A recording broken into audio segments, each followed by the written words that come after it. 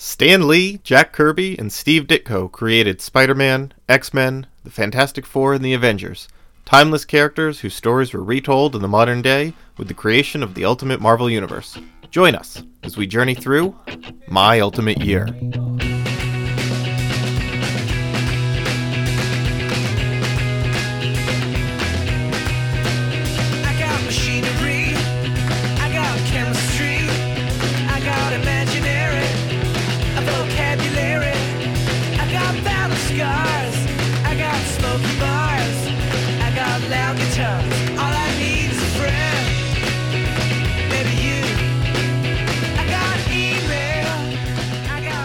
Welcome to My Ultimate Universe, Part 4. I'm Dave Busing, founder and editor-in-chief of ComicBookHerald.com. I am joined by Zach Dean, my co-host on the My Marvelous Year podcast, and today we are doing a My Ultimate Universe special. Again, this is Part 4. We're going to be talking about Ultimate Spider-Man, number 14 to 21.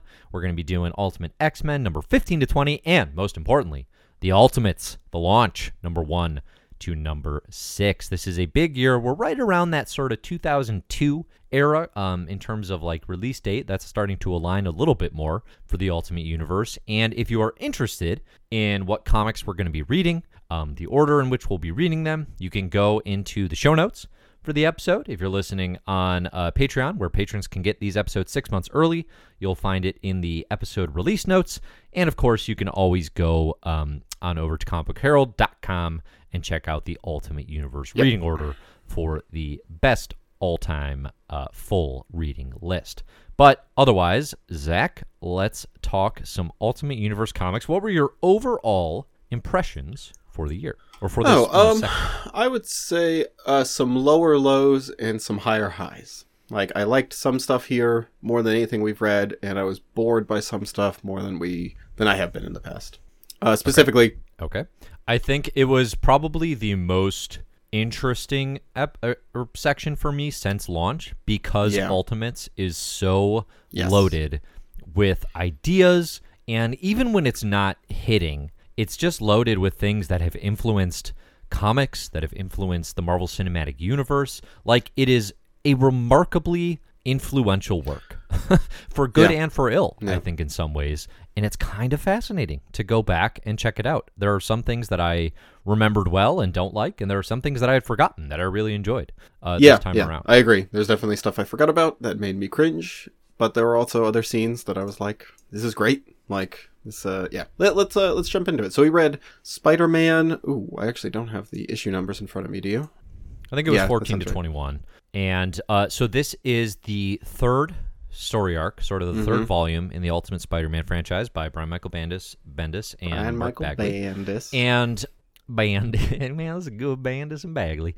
And it's a Dr. Octopus Kraven the Hunter showcase special, effectively. The issue or the storyline begins with Dr. Octopus has been in an accident. He is in a covert SHIELD facility, and he effectively discovers that he is sensitive to light now, and also the arms that he used for science have been grafted onto his body. He takes the information poorly, and as one would, it's a pretty grotesque image of these arms, like, fused to his body, incredibly yoked body. Like, he's just been sitting there in the bed, just getting buffer and buffer in that coma. Yeah, and one of the important things that you have to transition for Doc Ock from 616 to Ultimate is how strong he is, right? Like, you have to transition the fact that this guy works his arms, doesn't take a day off, never works his legs. It's very important that transitions, and I appreciate that it did here. He's the SHIELD facility that he's in is one of the doctors running it, or running things, is Dr. Henry Pym is involved. Yeah, kind of. Again, obviously in the Ultimates. Kind of a weird detail that doesn't seem to matter. Like, I forgot about that, and I was like, is this canon? Because this seems like it's going to kind of get pushed aside later. I mean, I think it works as canon in the sense that he has very heavy ties to SHIELD as an organization, as we're going to find. So it's tying him to SHIELD-specific sciencing, as opposed to just doing his own thing, which is what we would know him as the Ant-Man and Giant Man of Marvel. But he shows up, and basically what Doc Ock discovers is, like, basically SHIELD's been hanging on to him as a potential weapon, as a potential like what can we learn here kind of thing. So they have far from, I think, the best intentions in keeping him alive and in keeping him under wraps. And obviously, as you'd expect, he lashes out, kills a bunch of doctors or SHIELD guys, and busts out. Some of those doctors and technicians are a good example of one of the problems I'm like realizing I have with Reichel's writing here, his prose or his dialogue specifically. Like his banter and his like quick back and forth sometimes drives me nuts and sometimes is fine. But you know, like you could chalk that up to just like personal preference, right? Like, I don't find this cute, so you know, but that's just me. I think a real problem is that he doesn't distinguish character voices often enough. Like, everybody has that kind of cute banter, and everyone sounds a little bit like a disaffected teenager often. Like, including the 50-year-old nurse technicians, these two men working on Dr. Octopus when he's still knocked unconscious, and like, what'd you do this weekend? Right. I just watched some Ashley Judd piece of trash. Who decided she gets to be a movie star? I don't know, same people who decided Molly Ringwald did. It's like, what? Like, this is a conversation you would hear between, like, two teenage boys, not two guys with, like, gray hair who are working in a medical facility. You know, like, that is just a good example of, I think everybody kind of sounds the same. Everybody has the same type of conversations and has the same, like, sarcastic patter. Yeah. There's a sameness to Bendis's pitter-patter, I think, that he's been critiqued for, that I don't think is unfair. And I understand you can kind of have this aesthetic, right? Like, where in your dialogue, where it's a little bit more lightweight overall, or it's a little bit more serious overall, right? And no one kind of breaks out of those bounds. I think it's just when the actual topic seems totally out of place, right? Like, it seems silly for, I don't know, these two guys to be, like, catty about Ashley Judd, you know? Like, that just... I mean, it's intentionally so. Like, he is very into the stormtroopers talking about their personal lives, conversations. You know, like that is clearly a hook for him. It's something he uses time and time again. I think a lot of times it can be kind of fun, like getting the I like that idea. Yeah. The actual content of it, though, can be like them critiquing old pop stars. You got to modulate that for the person who is speaking, right? Like, and sometimes that works spot on, right? Like, we had that conversation in that Doctor Strange team-up issue where they were talking about, like, who's hotter, Winona Ryder, Angelina Jolie, and there was a bunch of stoners, like, all in this, trashy house living together, a bunch of burnouts, and I was like, yeah, that's the perfect conversation for a bunch of, like, 20-year-old burnouts to be having. But now it's the same conversation, and like, it's two guys in lab coats in a SHIELD facility, right? Yeah. No, I see what you're saying. The other, like, there's this thread running through this arc, which is that in class, Peter Parker's class, and all his classmates have this assignment where they have to do a presentation as a superhero. Like, what if you had powers, what would they be, and what would you do with them, and present it in front of the class. I kind of like the setup as a way to get the teenagers to, like, talk about superheroes in a natural way, right? Like, it makes them all spill their guts about how they feel about mutants and superheroes and superpowered people. It just rings so cheesy as an actual assignment, because it's just like, what is this for class? Like a social sciences class? Like, what? I don't know. That felt cute. I disagree with that. You like that entirely because of the. I don't even know if I liked it that much. So much as it does feel like if this is the world you're living in, where suddenly, like, everyone just saw Magneto holding the president hostage on the White House lawn, and the X-Men busting onto the scene, and they're going on talk shows everywhere, and Spider-Man swinging around, and he was literally at this school. Like, this is a very these are issues. The biggest thing in the world. Yeah, like, these are the biggest stories in your world, and this rising thing. And the class idea of, like, pick your favorite and come in and be them is maybe a little cheesy in the sense of, like, that doesn't necessarily feel like a high school assignment. Yeah, well, at some point someone even says that. But they're discussing like, them. Why are we doing this? This is a social science class. Like, what does this teach us? It teaches us nothing. And I was like, yeah, exactly. It's kind of weird. It's like show and tell. No, I think talking about their place in the world makes sense. I don't, or, like, talking about the ethics of it, like, is this right or wrong, would be interesting. But I think, literally, like show and tell. Though I get the intention of it. I think in 5th grade I was Ferdinand Magellan for a speech. Yeah. Like, I came in and I did a great Ferdinand Magellan impression. But by high school, probably when I was coming in full pirate costume, that was just my choice as opposed to for a president. Although I kind of see what he's getting at here, because it does just like it gives a reason for these characters to talk about superheroes, right? So like it gives an outlet. It gives a reason that Liz Allen like kind of spews the fact that she hates mutants and she kind of hates superheroes. Her continued mutant phobia. Right. And then also it gives us our Gwen Stacy introduction, which a bunch of the students are hanging out talking about superheroes, and it's so weird that there's like all these new superheroes popping up, and what is this new world? What are we how do we fit into this new world? And Gwen Stacy gives this like long monologue about like, you know, She's also not a part of the conversation. No, she's literally like, leaning against a wall. It's almost like an Arrested Development camera pan out where you realize exactly. someone else was in the room. Yeah. You know? Yeah. And it's like, oh, Gwen's there, and she's about to monologue at Kong. For like 3 minutes. About like a what page, superheroes mean. like over a page worth of monologue where she's like, yeah, we're a lot like the dinosaurs see in the comet, except the dinosaurs didn't have time to say, oh shit, before they went extinct. Whereas we do. Yeah. And I think that, you know, superpowers, that's just whatever you're best at. So if that's, you know, playing basketball or playing the electric guitar, that's your superpower. And I think that's how we're going to prevent the superheroes from taking over, is that we all just got to, you know, you can't sit around watching TV and cartoons on your butt anymore. You got to just do what you're best at. And it's like, what are you talking about? This is nonsense. Like, yeah, you got to just... The best cutaway from that monologue would have been, instead of everyone staring wide-eyed in admiration, was to be nobody left there, because she's been talking for 10 minutes, and they all left. Okay, I'm glad. I was kind of worried you were going to be like, no, I really like this intro, because I thought it was pretty... It was almost kind of cringy. So Gwen is introduced here, and she's very punk rock. She's different, right? So, like...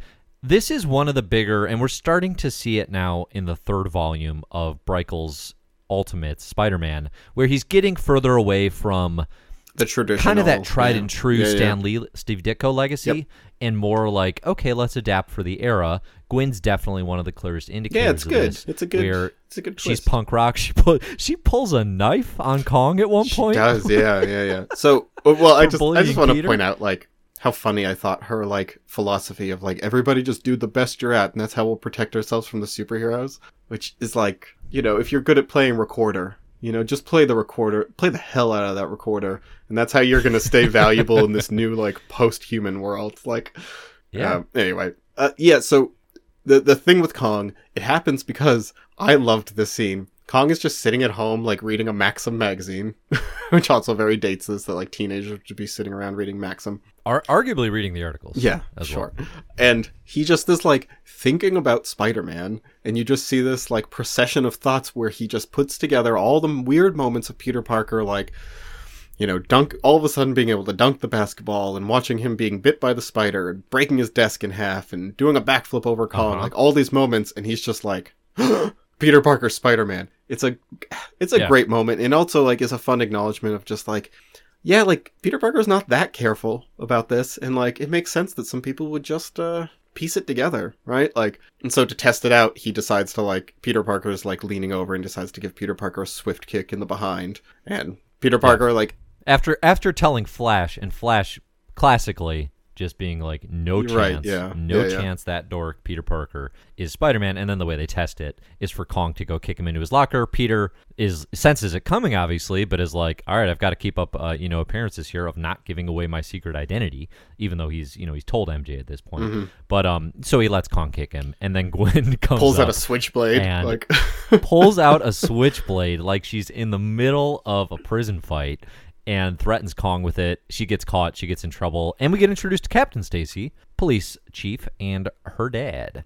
So we get the Stacys really in full here. And Gwen's always kind of like, it's kind of a weird shift, from the Gwen that we know from Earth 616. There's very little teases here. Like MJ at one point asks Peter, like, hey, do you like that Gwen girl? And Peter's kind of just like, yeah, she's cool. Like, they don't dive into sort of the romance intrigue, but obviously just knowing anything about Gwen, you kind of know that's potential here. But she's just very different, and I kind of like her spunky, like, she's a fighter, she's not going to put up with BS, and she won't stand to see bullies. And I like her relationship with her dad, Captain Stacy, who's just like Gwen, I'm doing the best I can. Please stop pulling knives at school. Yes, right. And This is all I'm yeah, asking. I like her. I kind of like the dynamic. You know, you've got like Mary Jane, the like very sweet girl next door, and Gwen Stacy's kind of like the bad girl with the dangerous edge. Yeah. Right. Instead of like, they're pretty similar in the mainline Marvel universe at that time, right? Like they're very Mary similar, Jane is right. a little bit more manic, like go, you know, like hyper dance girl. But yeah. So what else happens here?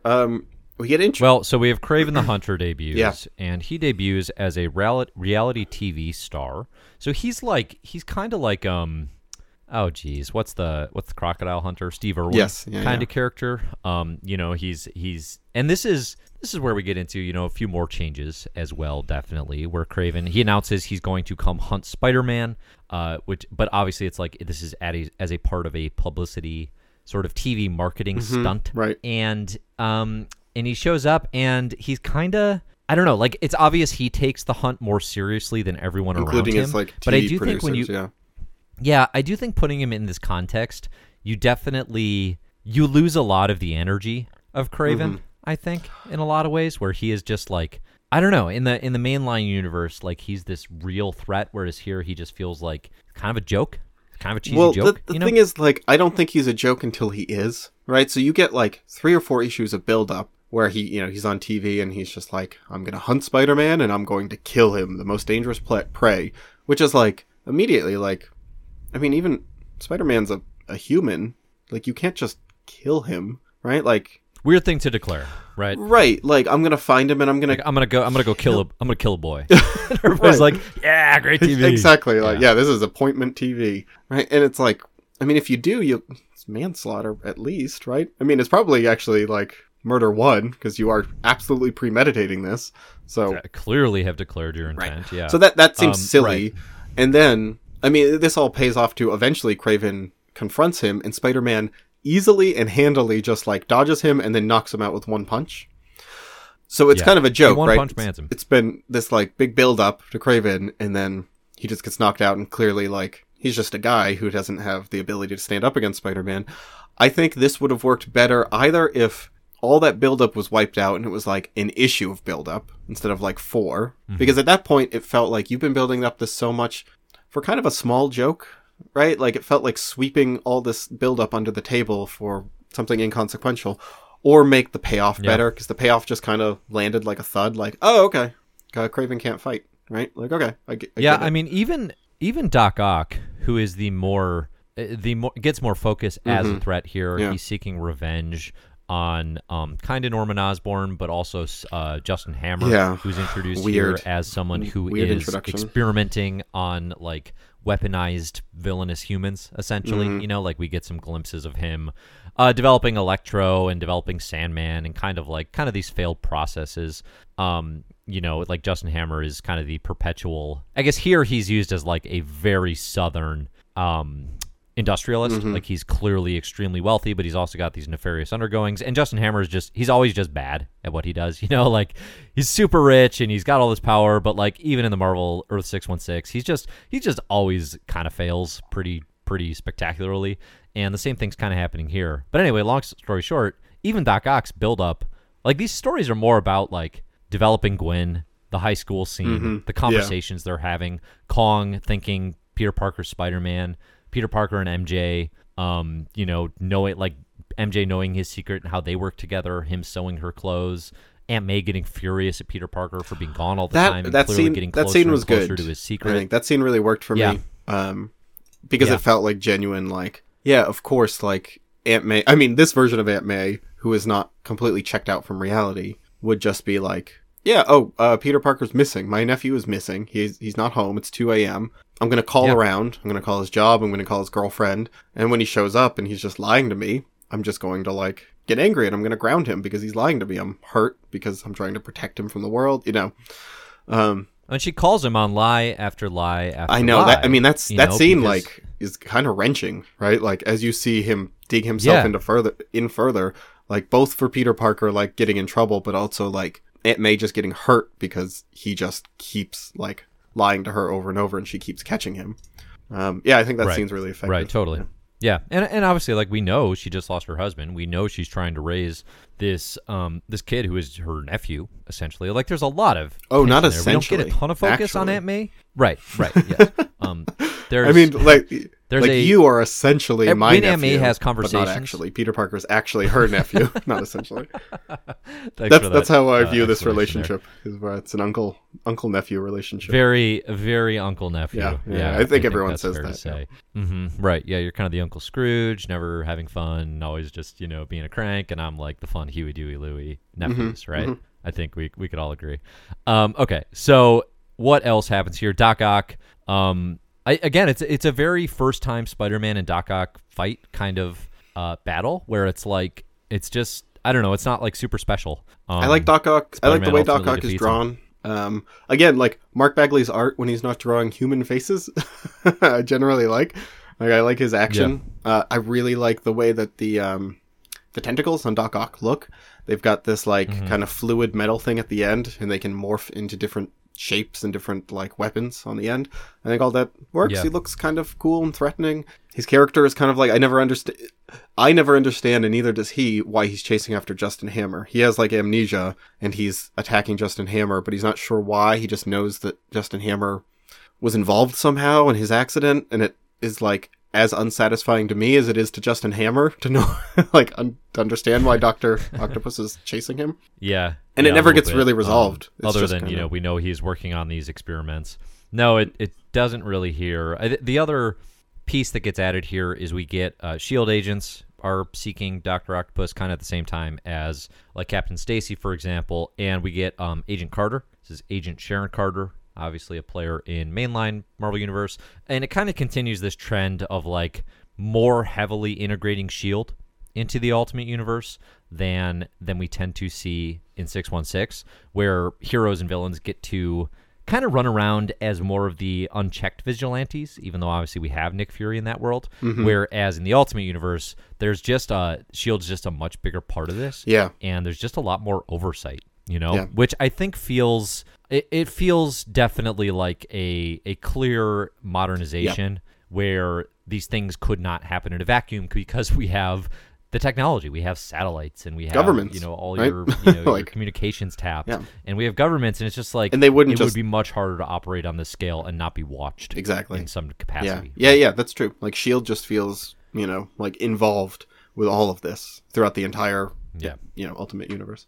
Yeah, Yeah. that's kind of all I've got to say about Spider-Man. I was a little underwhelmed by this. It was generally fine. Like as always, Bendis and Bagley stuff just reads nice and smooth, but I also wasn't like the most blown away by the new ideas or anything. I was just kind of like, yeah, this is fine. This is like you said, it's not quite comfort food for me, like as it is for you, but I can see it operating on that level. I'm just like, yeah, this is a totally fine, easygoing Spider-Man stories. Yeah, and you raised the point on the Q&A, the Patreon special Q&A we did about, like what are the, when are they going to hit a classic story or something where you'd look at and say like, oh, like this is the good Ultimate Spider-Man. And that's actually a really interesting question to continue, because it's definitely not this, right? This is just like meat and potatoes. Yeah. It's interesting to me to consider what are the iconic stories here that they nail, because so much of it still with the Brickle Bagley run is like, how do we retell Spidey? Like, they're more retelling than they're telling something new, Yes, I think, still, Yeah. in a lot of ways, right? And that's one of the things about the Ultimate Universe that it's easy to overlook when you've already read it, maybe. But it's like they're just bringing the Marvel Universe into this world. So many of the stories in these early days, especially, are like, oh, we get to see Dr. Octopus now. Oh, we get to see Gwen Stacy now, right? It's just like, oh, when are these characters going to show up? Yeah. And at a certain point, that becomes kind of insufficient, I guess, because you have to. But like, and that's what they're doing with the school, I think, and with the world and the character building is like we have to have something else to ground this in, because at a certain point we're going to run out of just like introductions to do. Yeah, that's a good point. Because I mean, I've read, I think I've read like 100 issues of this. I read quite far into this series back when. No one like arc stands out to me. Like it all just kind of flows together. It's like, yeah, this is all good, solid B plus Spidey work. I'd say right about there. Yeah, right.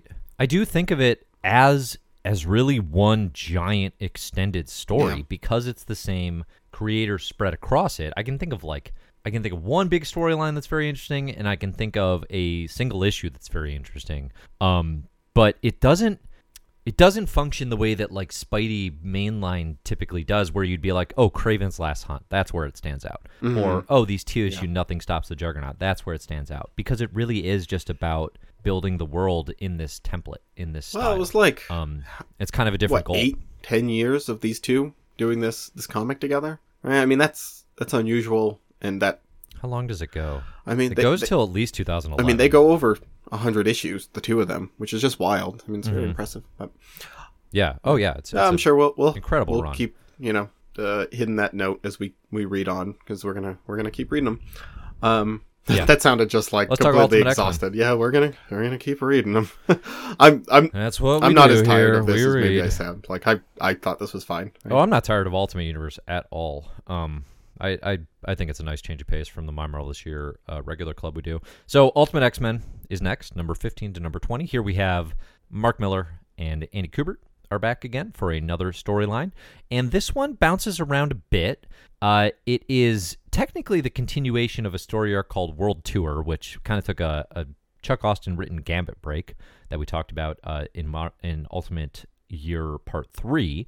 But these issues look at a few big threads. One, it really they're more focused on Professor X, I think, than the stuff we've gotten previously. We get a look at sort of how he's thinking about the school. We see him writing letters to his students, for example, Scott Summers.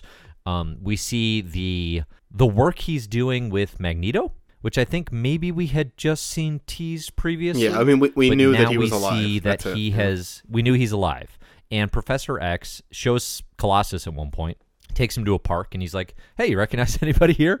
And Colossus looks around. He's like, no, wait, what? That's Magneto. What are you doing? And Professor X has put locks in Magneto's brain so that he doesn't remember who he is. He doesn't remember his mutant powers, but he is still a very functioning, just like thinks he's human, Eric Lencher. And Professor X is essentially running an experiment with the greatest terrorist threat villain in the world to see, like, can he be reformed, essentially. And Professor X is like, oh, maybe one day I'll take off the mutant blocks once I've fully reformed him as a person. Right. And it's clearly just this, like, throughout this whole thing, there's a huge, like, wow, Professor X is the ultimate version of him, is so compromised, he makes such, like, arrogant decisions. Yeah, I like it. Which is not... I'm on board with, like, yeah, it it's right not, from the like, get-go. out of character per se. But they, like, establish it. Yeah, it's right not like from it's the this beginning. enormous shift.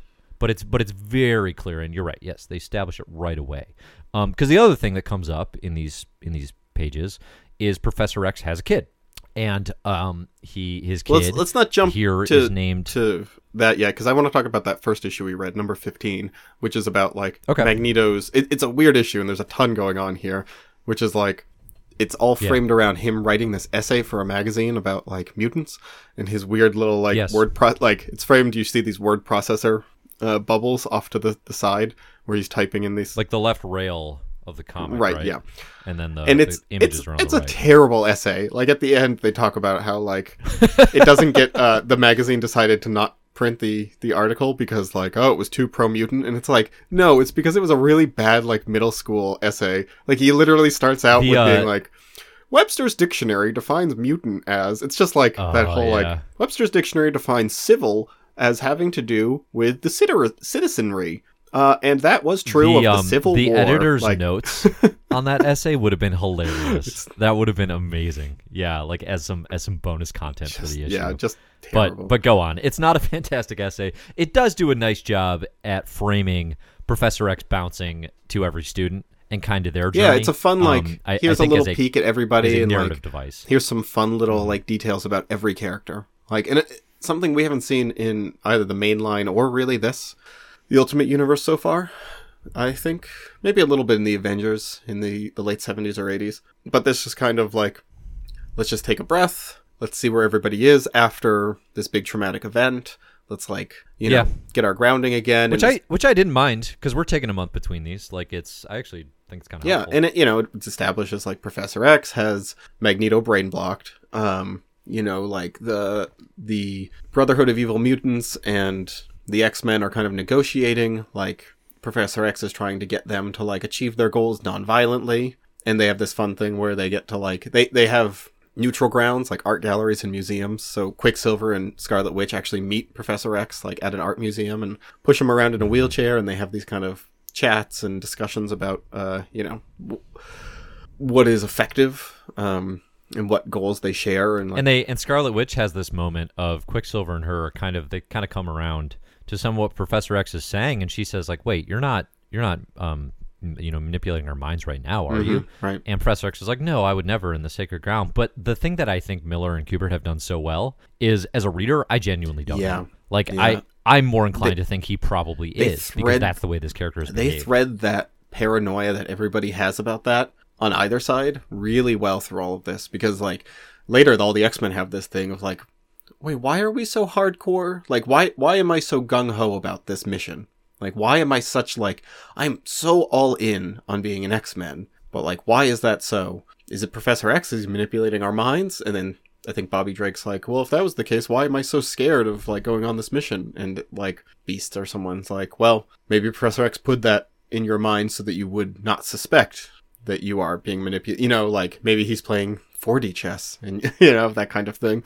Yeah. And it just throws this thing where, like, no one can be sure he's not messing with their mind, including like Beast kind of breaks up with Storm because he's convinced that the only reason she would be dating him is because Professor X is manipulating her mind in order to keep Beast on the team. And it's like, probably not. Like, he's probably not manipulating her mind, but also I get that. I get as a teenage boy, like having that kind of like insecurity that you would, believe this kind of wild but maybe plausible thing. Beast is also getting catfished by Blob. So that's happening. I in the love background. that. That's so good. I mean, it's good, but it's also just like, oh yeah, Blob, who just ate a couple people. He also likes to just hang out and catfish Beast. Yeah, I think that's funny. I think that there's these friendships blooming between the Brotherhood of Evil Mutants and the X-Men. Like, they're not these mortal enemies, right? Like, what's the other one? Toad and Cyclops spend like hours maybe? at night talking about Lord of the Rings. Yeah, it's kind of cool, actually. It's kind of this thing where like the Brotherhood aren't just this stock and trade bad guys, right? They're like, there's actually a mutant relationship. Yeah, and like Cyclops already met them, world. right? Like Cyclops went over to their side. He knows them all pretty intimately. Yeah, he spent time. So like, right. He could be friends with them, but just kind of disagree with like, he thinks they're a little extreme, but he kind of understands they're all on the same general side. There's a weird detail here where Professor X talks about like, unfortunately, there are some mutants who aren't doing much to help our cause, like Spike Lee making a Magneto biopic. Just very strange, like a weird detail there. Like, I don't think that's strange at all, because didn't he make Malcolm X? That's true. I mean, so that's tapping into the long and I would say misguided analogy of good. Professor X as MLK Jr. and Magneto as Malcolm X. I mean, I think I'm glad you and I are on the same page that is a like really bad oversimplification of things, and also kind of a it's come up a lot, but I think if you dig into it, it doesn't. Yeah, but also he's saying it as if it's like harmful to the mutant cause, which is a bummer. There's a lot of little details here I like. I guess we can get into the main arc that we read here. In the middle here is, like you said, we go to Muir Island. Moira Island. Moira. Charles, you're the only friend I've ever had. That's pretty good. Good accent. Yeah, that's right. Mark Millar, who is Scottish, I think is loving like having an excuse to write in Scottish dialect, right? Like, we got a wee bit of a problem here, Charles. Right. Our son, he's gone especially wild. His son, who uses like a lot of slang. I think he really likes that. And you know what? Like, I was just thinking, Mark Millar. I keep getting this. We'll talk about this a lot. Like, his politics are so baffling to me. Because he just he seems so childish. You love talking creators' politics. I mean, Millar is like, Millar puts it in his comics a lot. Like, me trying to dissect Bendis through it is maybe a little bit of a stretch. Millar, it's all over the place, but he has such confusing politics in that way that's like, it's like Kanye West. I don't think any of these creators are writing their political manifestos. I think they're writing different characters differently. You know what I mean? To a degree. but you can kind of like see similarities in like the angle that they're looking at, right? Like the lens that they see the world in. You know, I mean, he reminds me, like, his political angle here reminds me a lot of Kanye West when he was on Twitter and he followed two people, and it was like Emma Gonzalez and Candace Owens, and he's just like, I love both their brains. Like, they both got great things to say, and they're both fighting against the status quo. And it's like, you cannot like both of them. I'm sorry. Like, they are absolutely diametrically opposed. And if you think both of them are, like, worthwhile voices, you have no actual opinion, and you're just kind of... he just has that, like, vague anger at the status quo without any, like, particular, like, founding or ideology behind it. I see that, like, in a lot of his work. And I think this and the Ultimates, we're going to see a ton of that.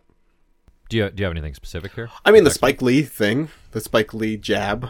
I think like that doesn't read as a thing that Professor X would say. Do you think Professor X would be like, Spike Lee is harmful to, you know, like... I think he would say a Magneto movie that might celebrate Magneto is harmful. Yeah, that makes a lot of sense. Yeah, but like, it isn't packed into that a Malcolm X movie is harmful to, like, you know, the black cause because it's too extreme.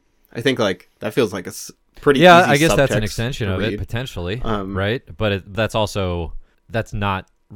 I mean, yeah, potentially, I guess. That if you make the equivalence Yeah, of yeah. Magneto and Malcolm X. I don't know. I mean, he's just a guy who's, like, very provocative, I think, you know, and it feels like he likes to be politically provocative as well. Like, there's lots of little... His shtick, definitely, for an extended period of time, and we're going to talk about this in depth with Ultimates, is provocation, right? Like, he's exploding status quo. I think, I mean, there are definitely things here where you can dissect the political implications, but I don't think Miller's coming out and really declaring too strongly one way or the other any particular view set or set of beliefs.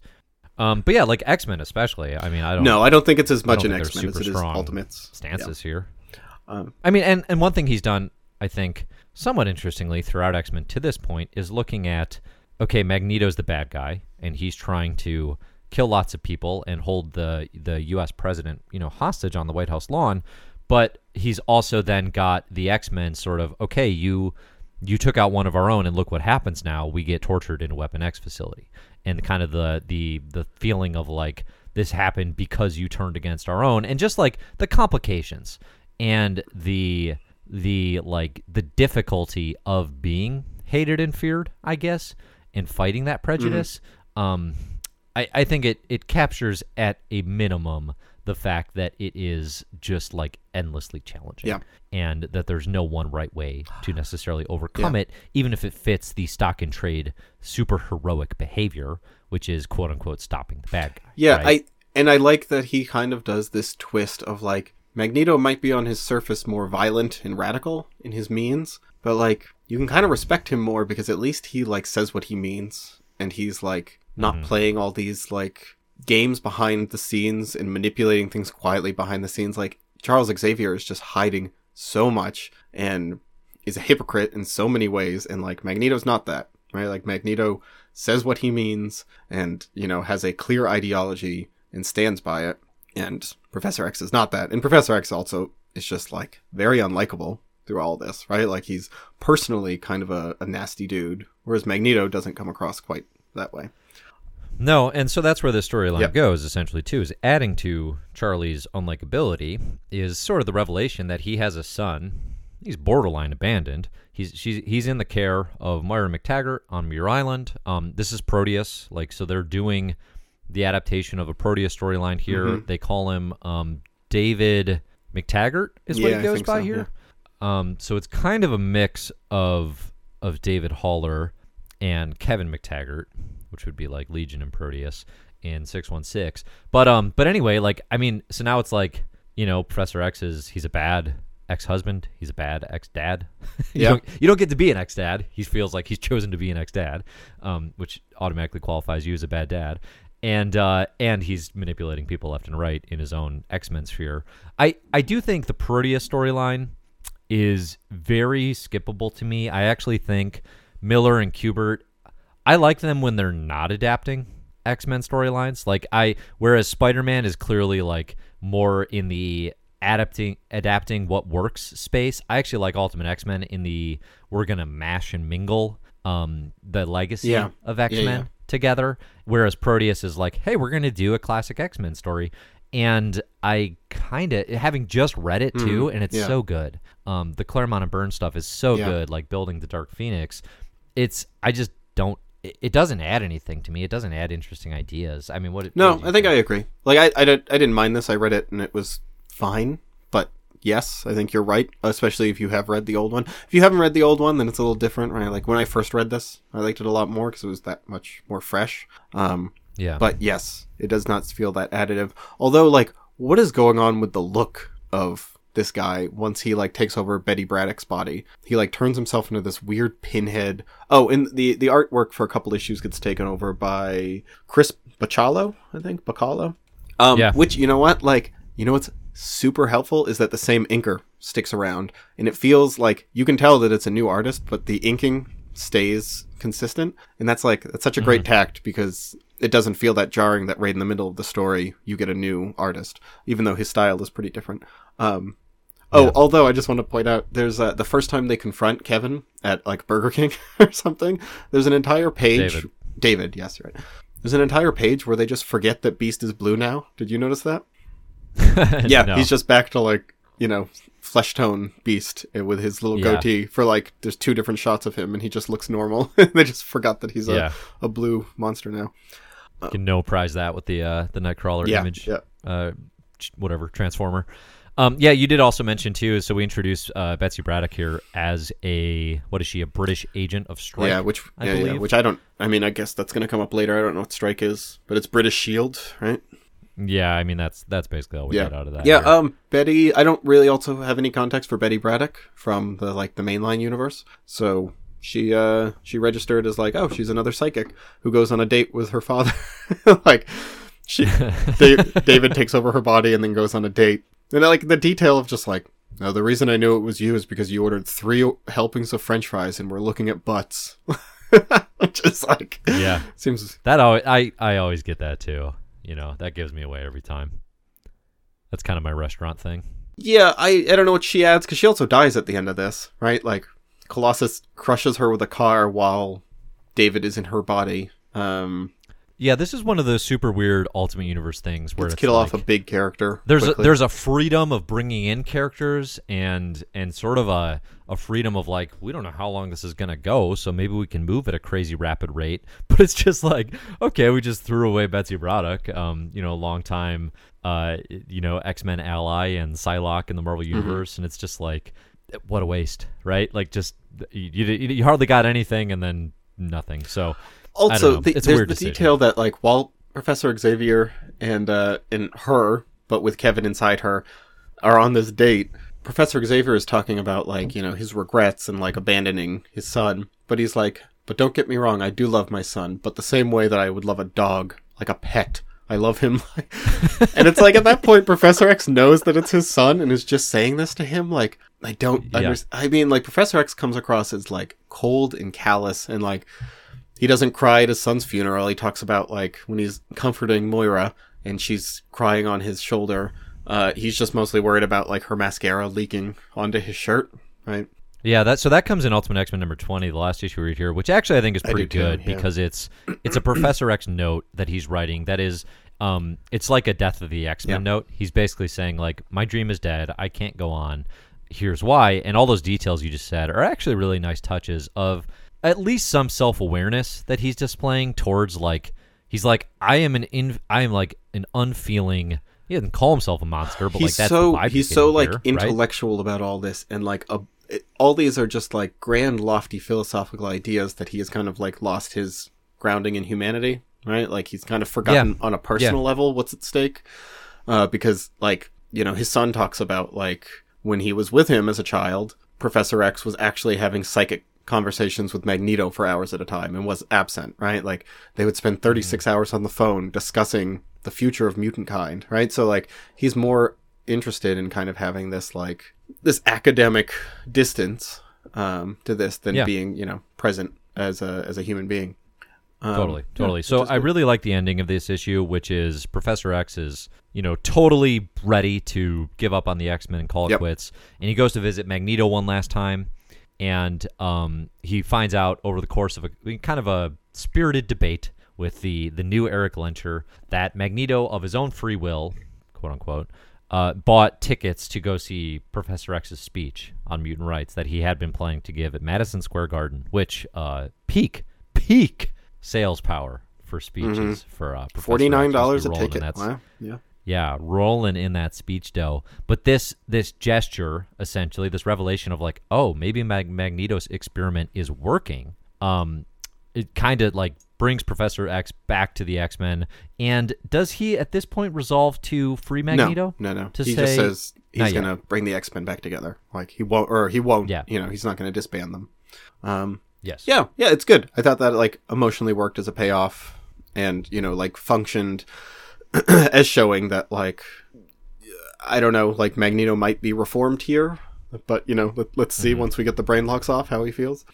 There's two other details I want to bring up, just like, because if there's something that Mark Millar I think is good at, it is like making the world feel lived in, but almost to a fault. He does this, right? Like he loves to just throw out these little tiny details that are like these big revelations that in another comic would be like big focal points, but he throws them out as just asides, you know. Blob eats people, Magneto eats people. Stuff like that. I think that generally works, but then once in a while just feels silly, right? Because it's just like he's playing so fast and loose with stuff. There's a few details I like. There's a splinter group of the Brotherhood of Evil Mutants that like left the Brotherhood because they're not extreme enough, which I liked. The Acolytes, yeah. Are they like a mainline Marvel thing? Yeah, and they're like, you know, followers of Magneto's vision. Okay. So like that influenced very much. I like that. I thought that was fun. And then also Professor X talks, there's a lot of talk here about who is funding all this. Like who's funding his research, who's funding the schools. Like he has the X-Jet or the Blackbird, is that what it's called? Blackwing, whatever. Yeah. You know, he has all this stuff, and he's like, "Oh, I have an inheritance from my parents. That's how I fund all this." And there's all this like winking that like he has secret backers, which is interesting and will come up later. I like that stuff. So yeah, I liked the beginning and the end of this run, like 15 and 20 a lot, and then the in between was okay. Yeah. Right. I would agree. Yeah, I think right. No, I would agree. All right, let's get into the final story we read, and obviously the biggest addition to the Ultimate Universe, Ultimates. So this is a Mark Millar and Brian Hitch production. Andrew Curry on inks too, I want to point out, because the inking is really good here. That's important. Yeah, and let's start with Hitch. Brian Hitch is an artist that made his name probably kind of like... Actually, weirdly, both Millar and Hitch kind of escalate to a degree of superstardom that gets them this title on a title called The Authority, which was in what is now DC Comics' Wildstorm universe. I've never read that. It's a sort of alternate. You look at a mega super team, think Justice League, coming together and stopping the biggest threats in the world. But it's a very clear turning point for what superhero comics would become in the 21st century. And the first 12 issues of that are by Warren Ellis and Brian Hitch. And Hitch's style is incredibly detailed and incredibly cinematic.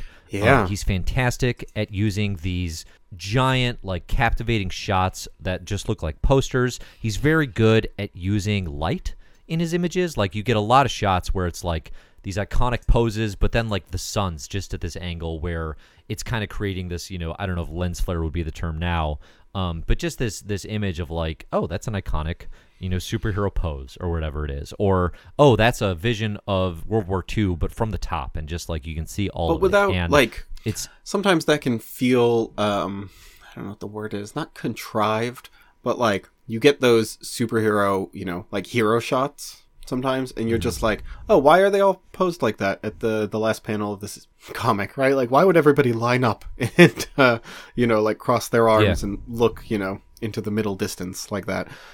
It generally doesn't do that. It does feel like big and sweeping and epic without trying so hard. It doesn't feel like it's also not at the expense of story. Yeah. Typically. You know what? I think this art is so good and so like, it feels so what's the word? Like, it has this grounding in like big sweeping action, and like this, it just feels serious. Like, I don't know how else to put it. Yeah. In a way that the writing doesn't actually support, like, especially this first issue. I think Mark Millar is almost dragging it down with his, like, glibness, right? Like, and not in a way that I always hate, like, his writing for being glib, but there's a slight dissonance sometimes between the writing and the artwork here, I think, in that regard. Well, I don't think it needs to be more serious as a story. I think that would work to the Ultimate's detriment. Hitch definitely isn't playing things for comedy. Yeah.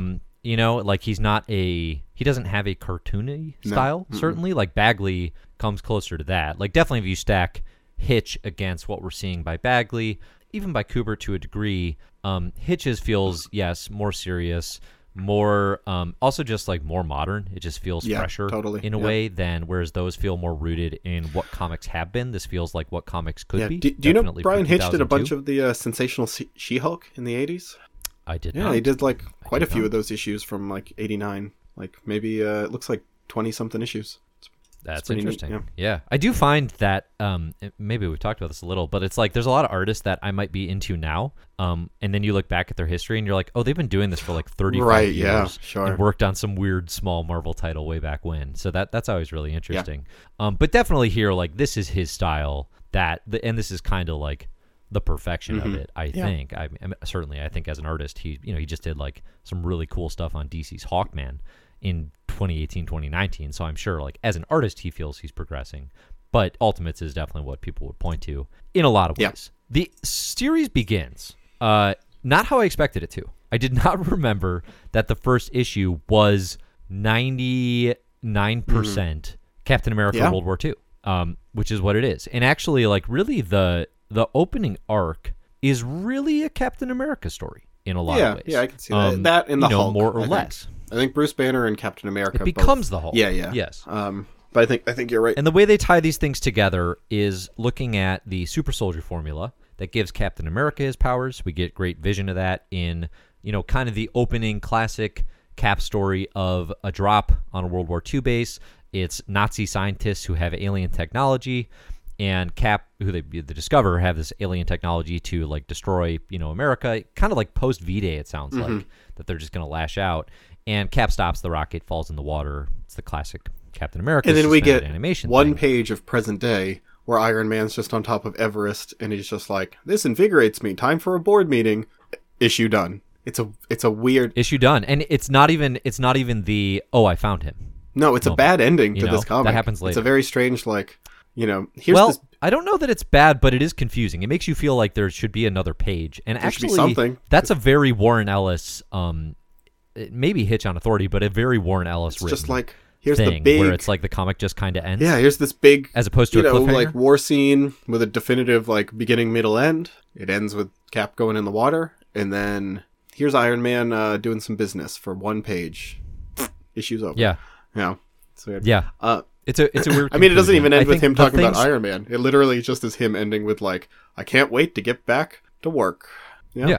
Right. No, it's a strange final page. I would agree. The changes that happen with Cap here, he's a tougher kind of, more of like the World War II soldier than I think we would see him as when he is recovered in the Silver Age by Stan and Jack in Avengers #4. He is the All-American hero, and Miller's interpretation of the true All-American hero is a lot more conservative. Yeah. A lot more. We're not seeing too much of that yet. He's grittier, I think.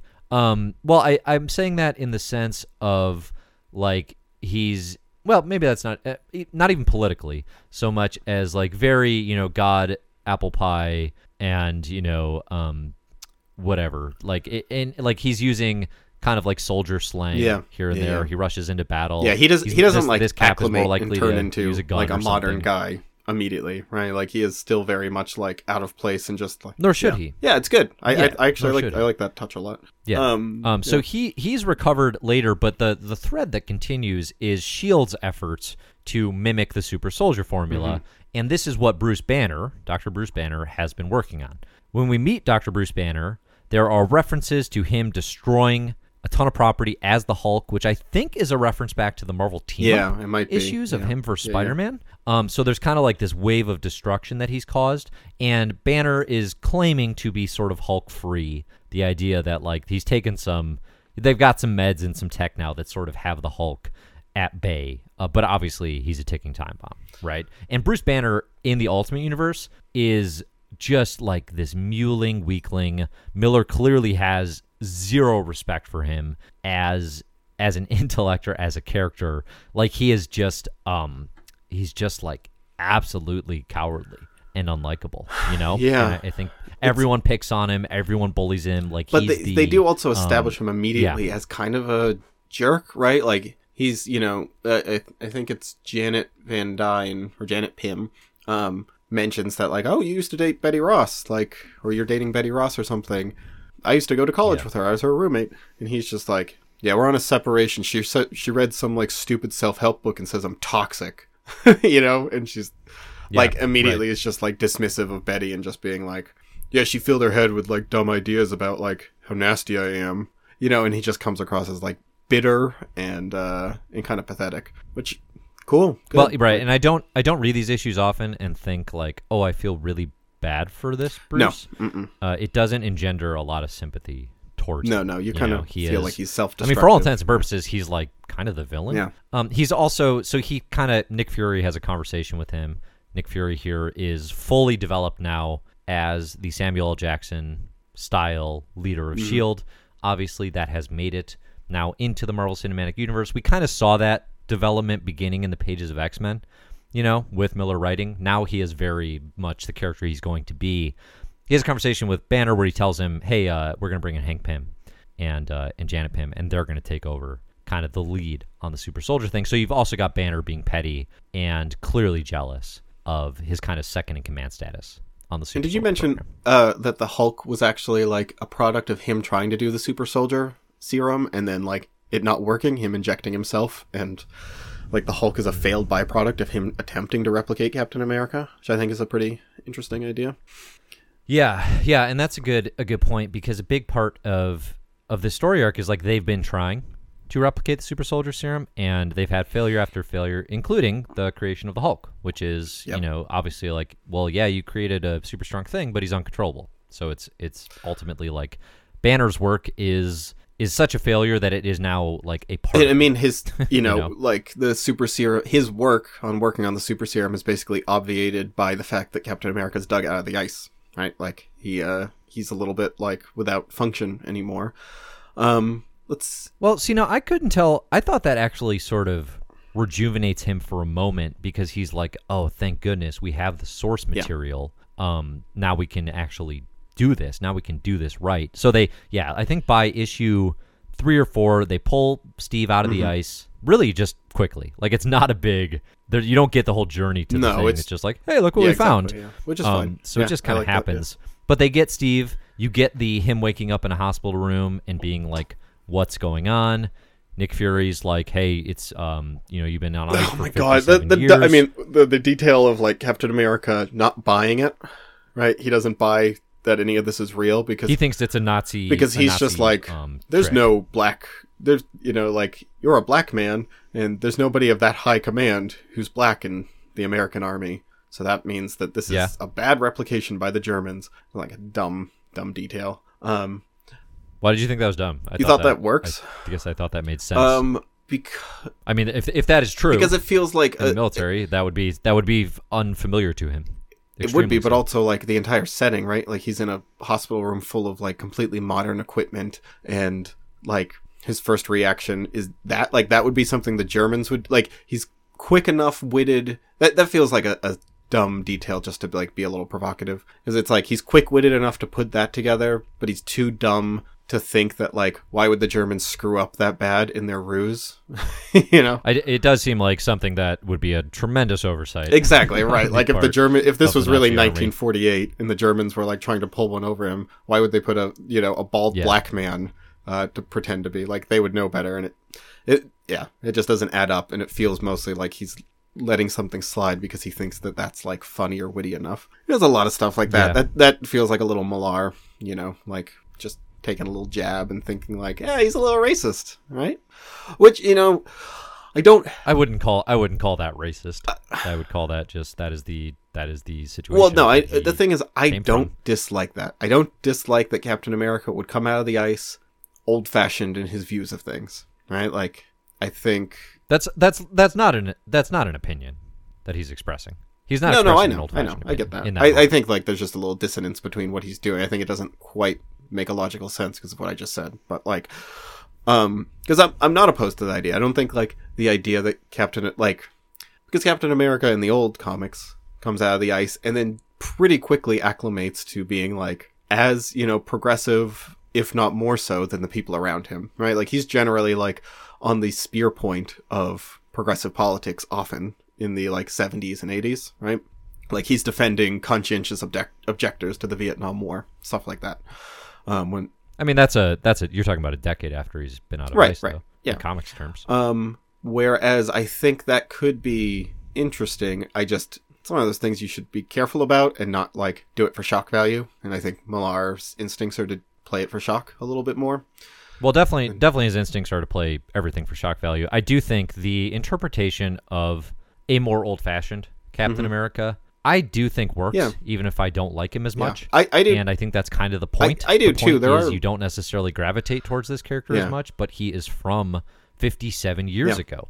And he should feel that way a little bit more, especially in the days after he's been brought out of ice. So I think this Captain America will be interesting to follow because he does, there are some really sort of cringy moments that but you can happen use where those it's to like your grandpa saying something, right? But he's Captain America. But if America. it's just played for like, yeah, this is an old-fashioned racist Captain America, then that's kind of dull. If it's like used for, that's not what he is. I mean, he's a little bit like that, and it's used in. I mean, some of that stuff we haven't seen yet, so like I'm talking ahead. But like I think you could use that for some kind of interesting discussions about like how America has progressed, right, in the ways that it hasn't. I don't think Millar is interested in that. I think he's just interested in kind of the concept of this and not really digging into it too deeply. Maybe. I mean, I would need more specifics about what exactly your... I mean, like... I don't see a lot of those specifics in these 6 issues. Yeah, no, I agree. I don't think it's that strong. That one moment is probably the biggest thing. It's kind of like that strange 1950s Captain America.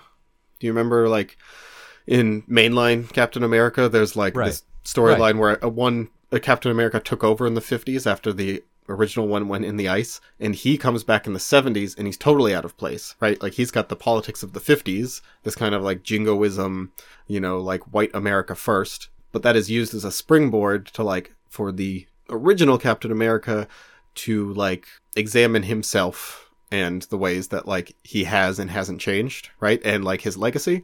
I don't think that's what's happening here. I think this is purely like no, it's not at all. Yeah.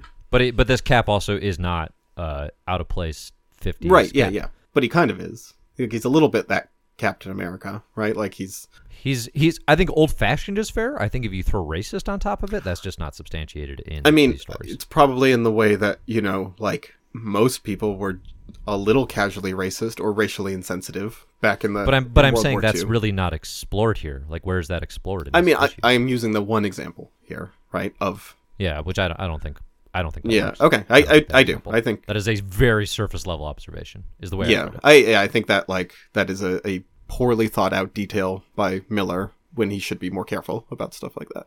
Miller's not careful. No, he is not. Yeah, he is not. I mean, this sounds like I'm down on this. I liked this whole run. Actually at one point I was like I think on issue 5 here, I was just like, man, this is good. Like this is just like really fun. I really could recommend that. And then literally the next panel was Janet Van Dyne like being like, "Oh, Hulk," and like pulling her top off. Like, does Betty Ross have a nice of a rack as this? And like it was literally the moment where I was just like, "Oh, this is pretty good." Oh God. Okay. All right. There it is. Like just. Mark Millar does not want me to like him or his writing. It's like he is actively fighting against me enjoying him because I'm just like, man, you're a pretty good writer and you have some pretty good ideas. Oh, no, there you're using like some... Nick Fury is calling someone an ableist slur, right? Like stuff like that where it's just like, you just can't let me enjoy this without dragging me back down with these like bad details. I think the first 3 or 4 issues are quite good. I do too. Yeah. And they're also like, they're doing the thing that we talked about liking with X-Men, where like, oh, you're modernizing the Avengers. Because let's face it, the Avengers needed modernizing. Yeah, sure. Like, they don't even call them the same name, right? Like, you can call them the Ultimates, you can make them a totally new thing. And at this point in 2002, there's like a really good old-fashioned classic throwback Kurt Busiek, George Perez Avengers run going on in mainline. So it's not like a lot of times it gets talked about like, oh, there's never been a good Avengers story until Ultimates. And it's like, that's not true. But popularity-wise, right? Like, the Avengers are not on people's radars. Yeah. Like, that is a comic sphere specific thing. So to take them and to popularize them, you have to do the Ultimates. Like, that is the version that they took. And you look now at all the things that get pulled from Ultimates into the Marvel Cinematic Universe, into modern comic book storytelling.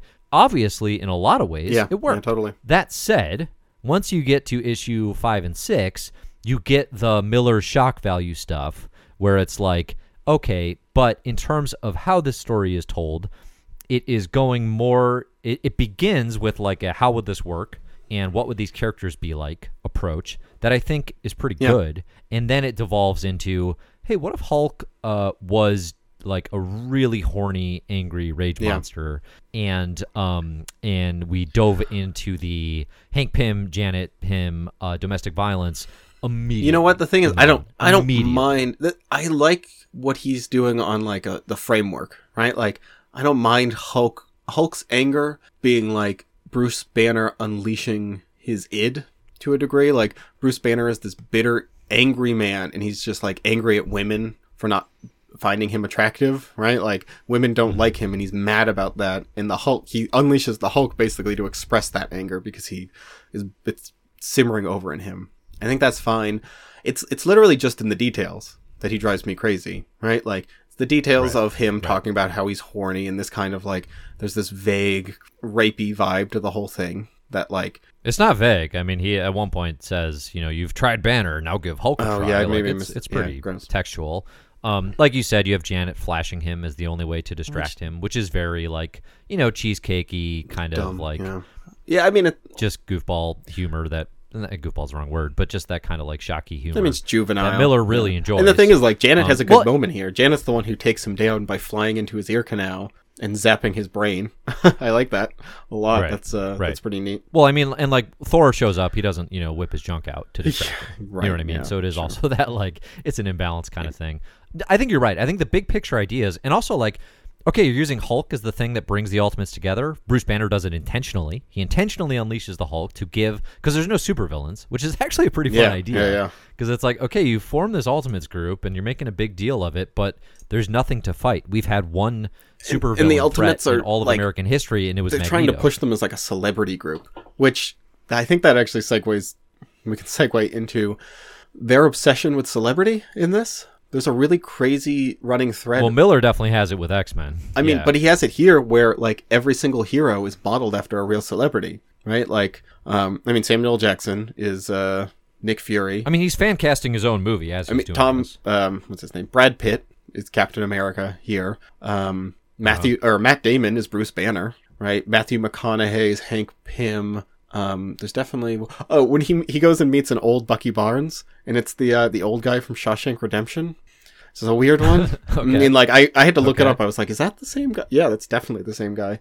Well, I mean, they have a whole conversation about, Johnny Depp would play Tony Stark, and Steve Buscemi would play Bruce Banner. I think that joke would work better if they weren't literally drawn to look like those people, Like, I kind of like that joke, but then it feels too self-referential, like you're pointing at your own joke. I mean, one thing about Miller and where his comics have gone is he has become exceptional at work that gets translated and adapted to film. Yeah. And now he's got to deal with Netflix where he's going to get adapted to TV. Like, I don't know if this is true, but I would believe that no comics creator has gone more directly from comics to film than Miller. Yeah. Like, so the idea that he'd been thinking about that is pretty ahead of the time. So this is something I read in Marvel Comics: The Untold Stories. Bill Jamis was big into this, right? Like they were talking about like wanting to kind of like our guy, right?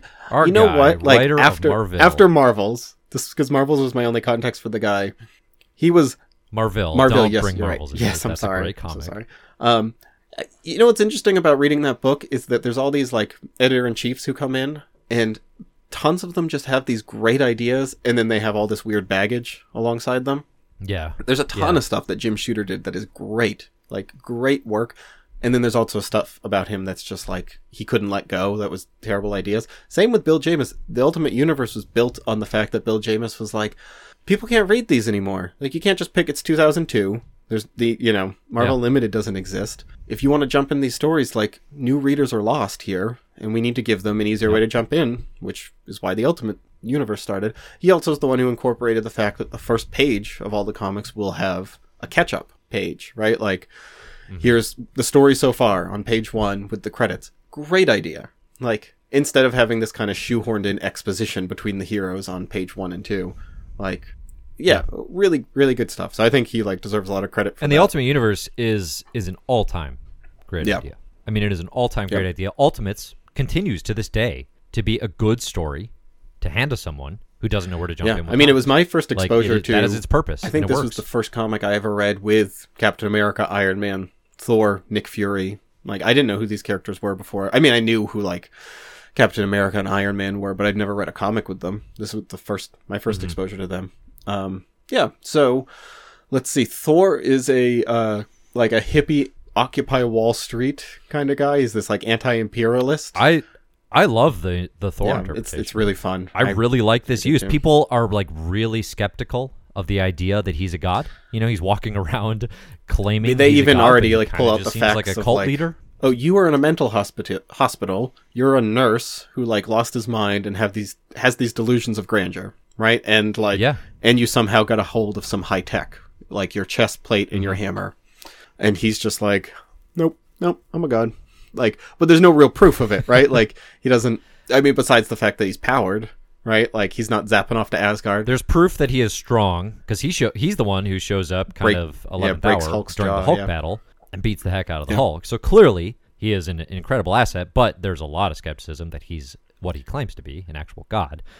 You also have Iron Man here, who gets, this is where the Robert Downey Jr.ification of Tony Stark begins, and the template lands. He is funnier, he is more eccentric, and he is frankly a lot more likable and a lot more charming. But he's kind of he's like Bruce, he's like Bruce Wayne, right? The Playboy version of Bruce Wayne, except that he's not putting it on. He's just actually enjoying like, if that wasn't an act and he was actually an alcoholic, right? An alcoholic who dates like model after celebrity after like. But he's just genuinely enjoying that lifestyle. Right. And who also has a brain tumor, which is causing him to try to become more altruistic. He like wants to do some good in the world because he has an inoperable brain tumor, which is a detail I forgot about. Yeah.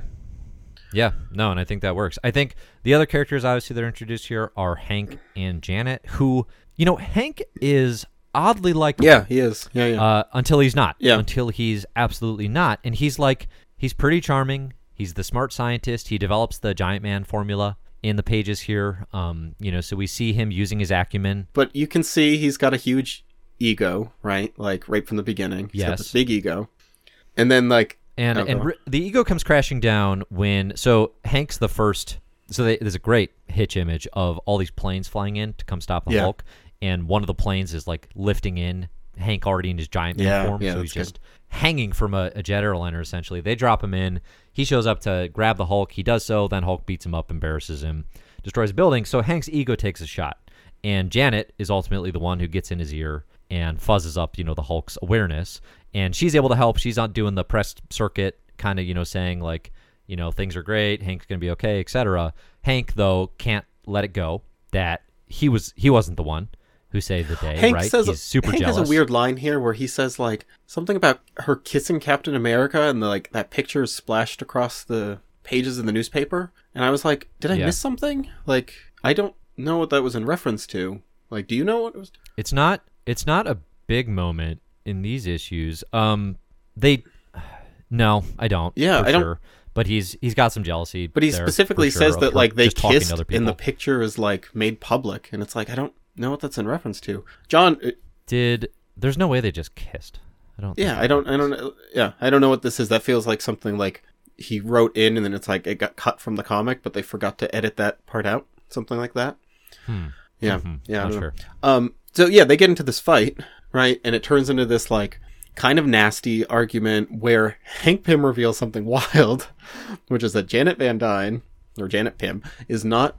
Her wasp powers were not actually created by him. He claimed to have created them to kind of like boost his scientific, like credentials. But she's actually a mutant who like lays eggs in bed and eats beetles and lives life as a wasp, right? Like she is actually kind of like very waspy in her physiology, which is right. I think that's interesting. I kind of like that. Like I like that she is a secret mutant, right? She's part of she's one of the most front-facing superheroes.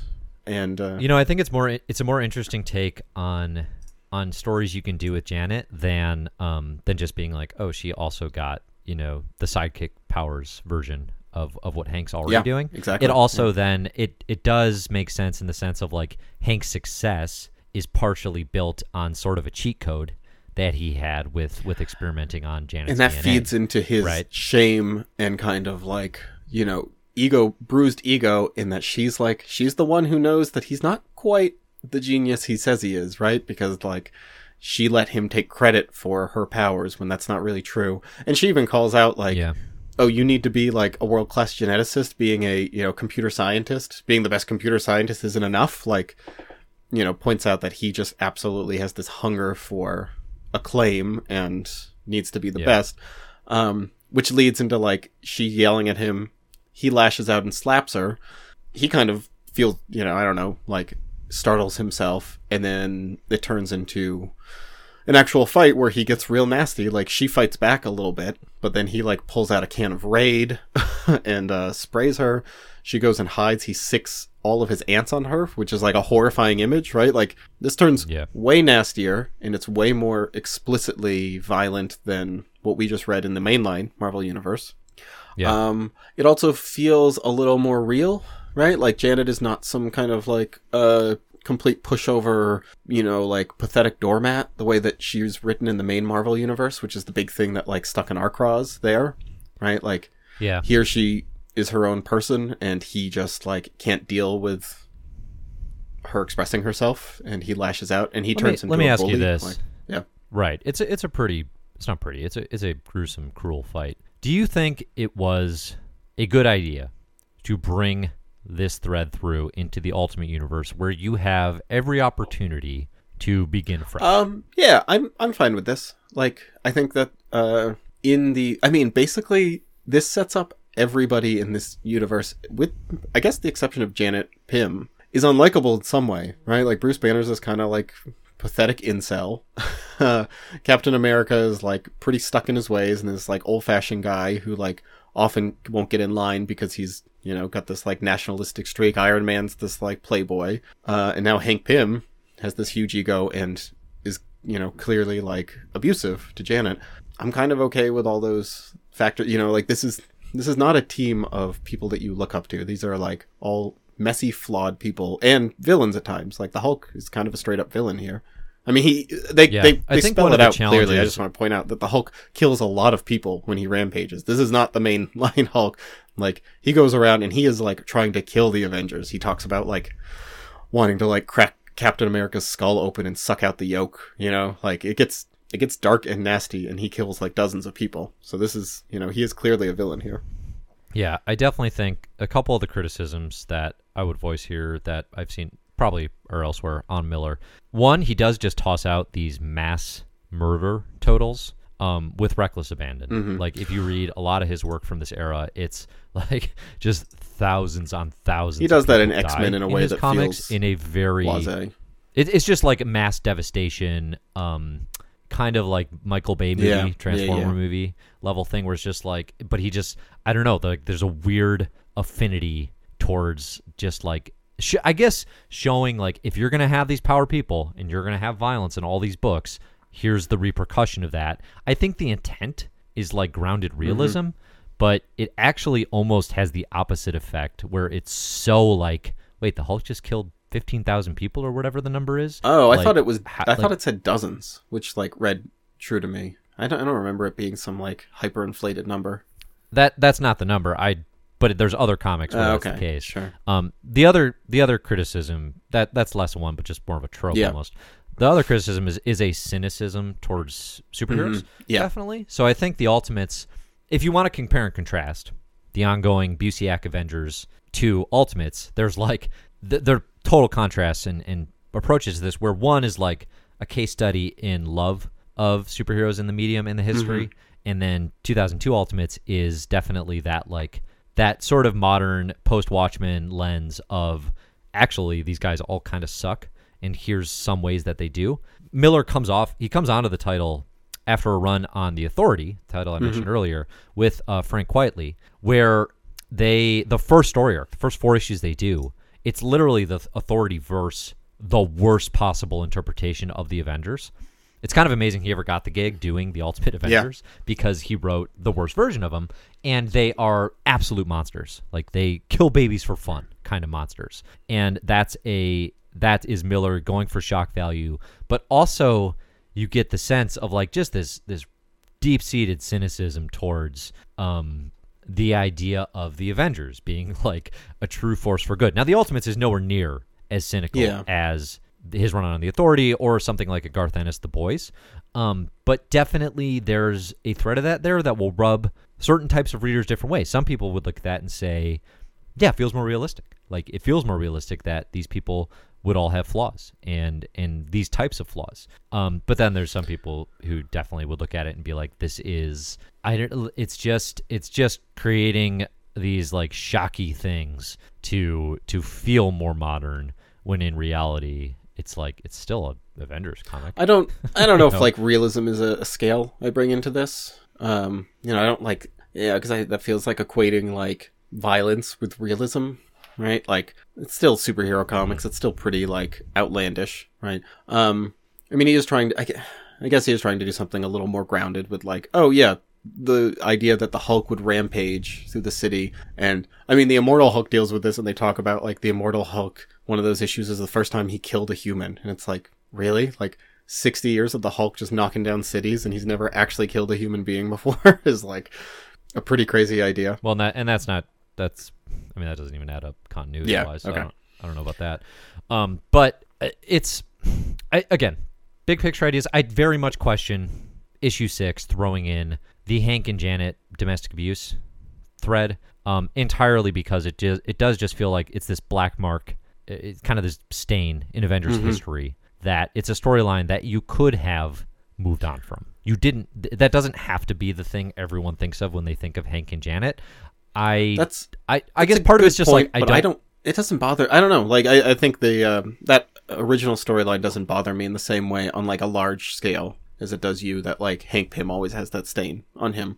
Like I think that flaw in that like that he is a like an abusive man and like or can be in that situation.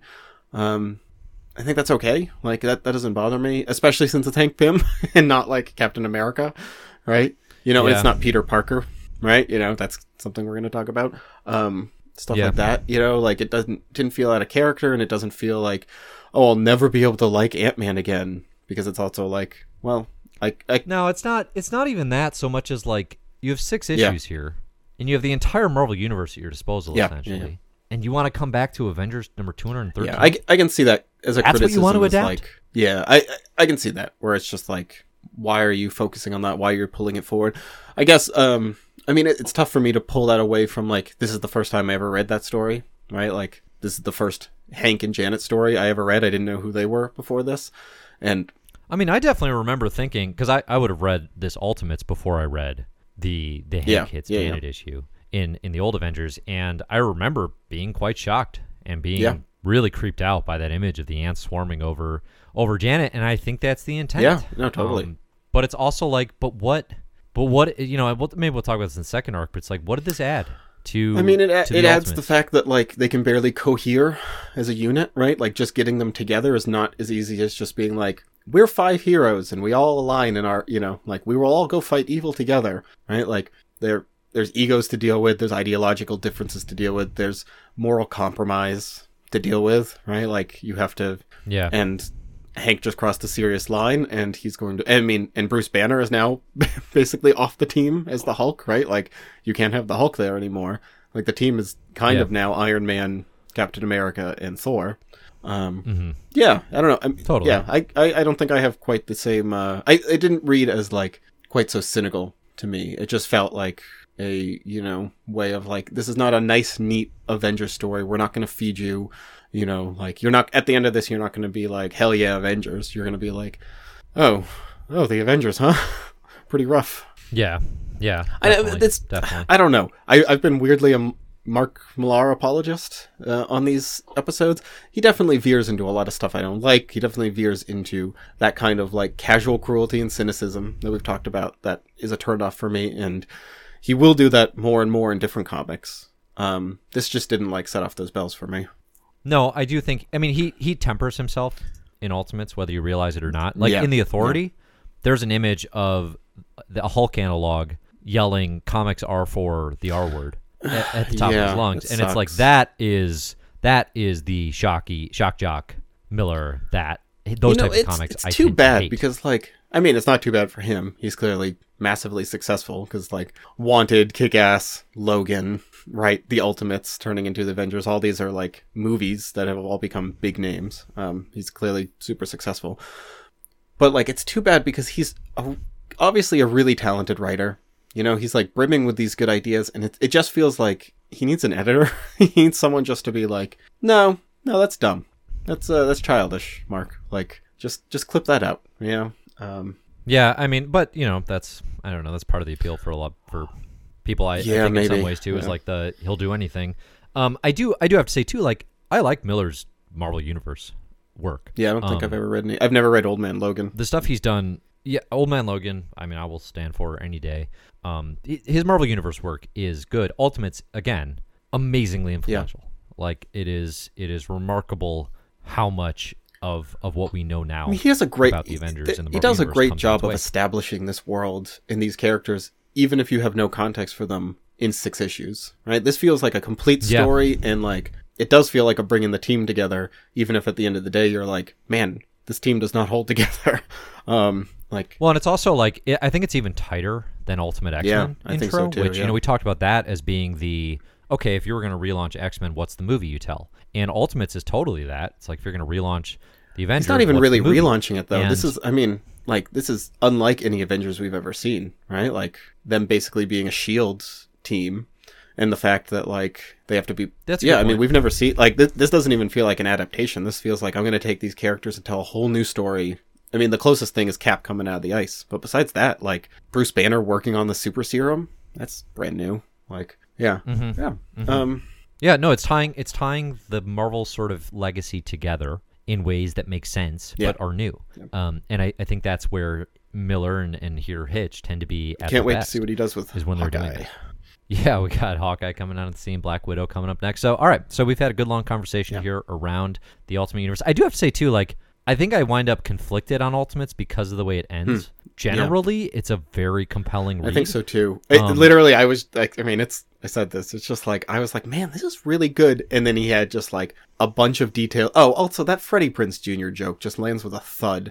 And I am positive it did at the time, too. Like, how many times the Hulk is just screaming, like, bring me Freddie Prinze Jr. Like, that joke, he hits that button over and over again. And he bangs it hard. And it's like, maybe, I could see, like, maybe once. I didn't even think it would be funny once. Or maybe once would be acceptable. Him, like, repeating that joke, like, 4 or 5 times is just, like, so tedious. Yeah. It kind of sucks the like, energy out of that scene.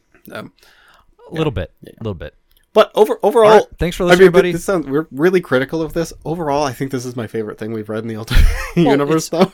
I mean, Ultimates is, you cannot have a conversation about it without, and again, like, I think we've said this on many occasions, the comics that generate the most criticism or conversation tend to be the ones that we had the most thoughts about. Yeah.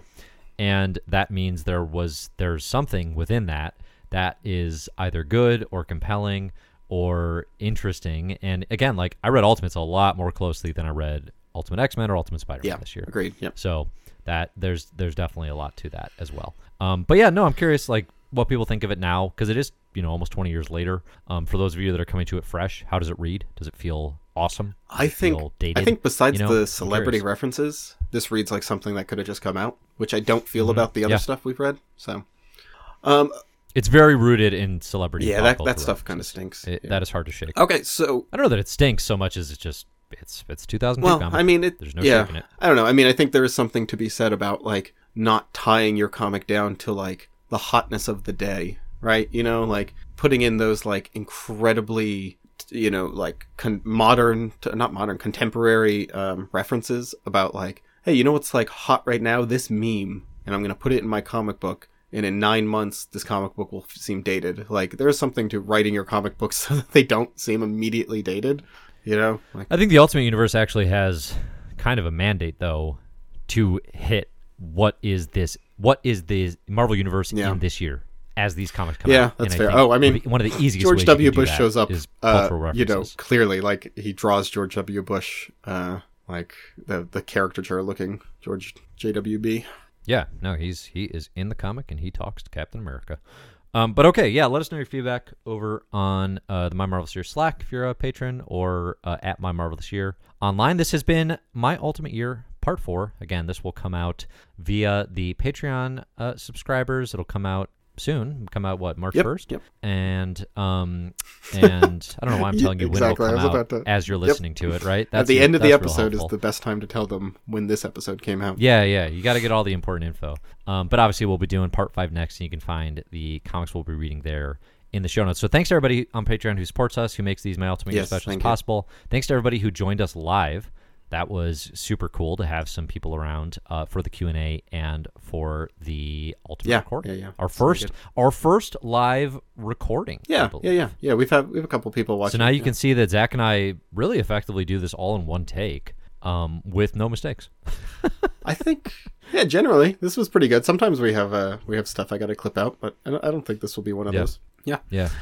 All right. Thank you very much for listening. This has been My Ultimate Year. Goodbye. This is the show. That's the show, babe. Good sign off. This is the show. Sign off.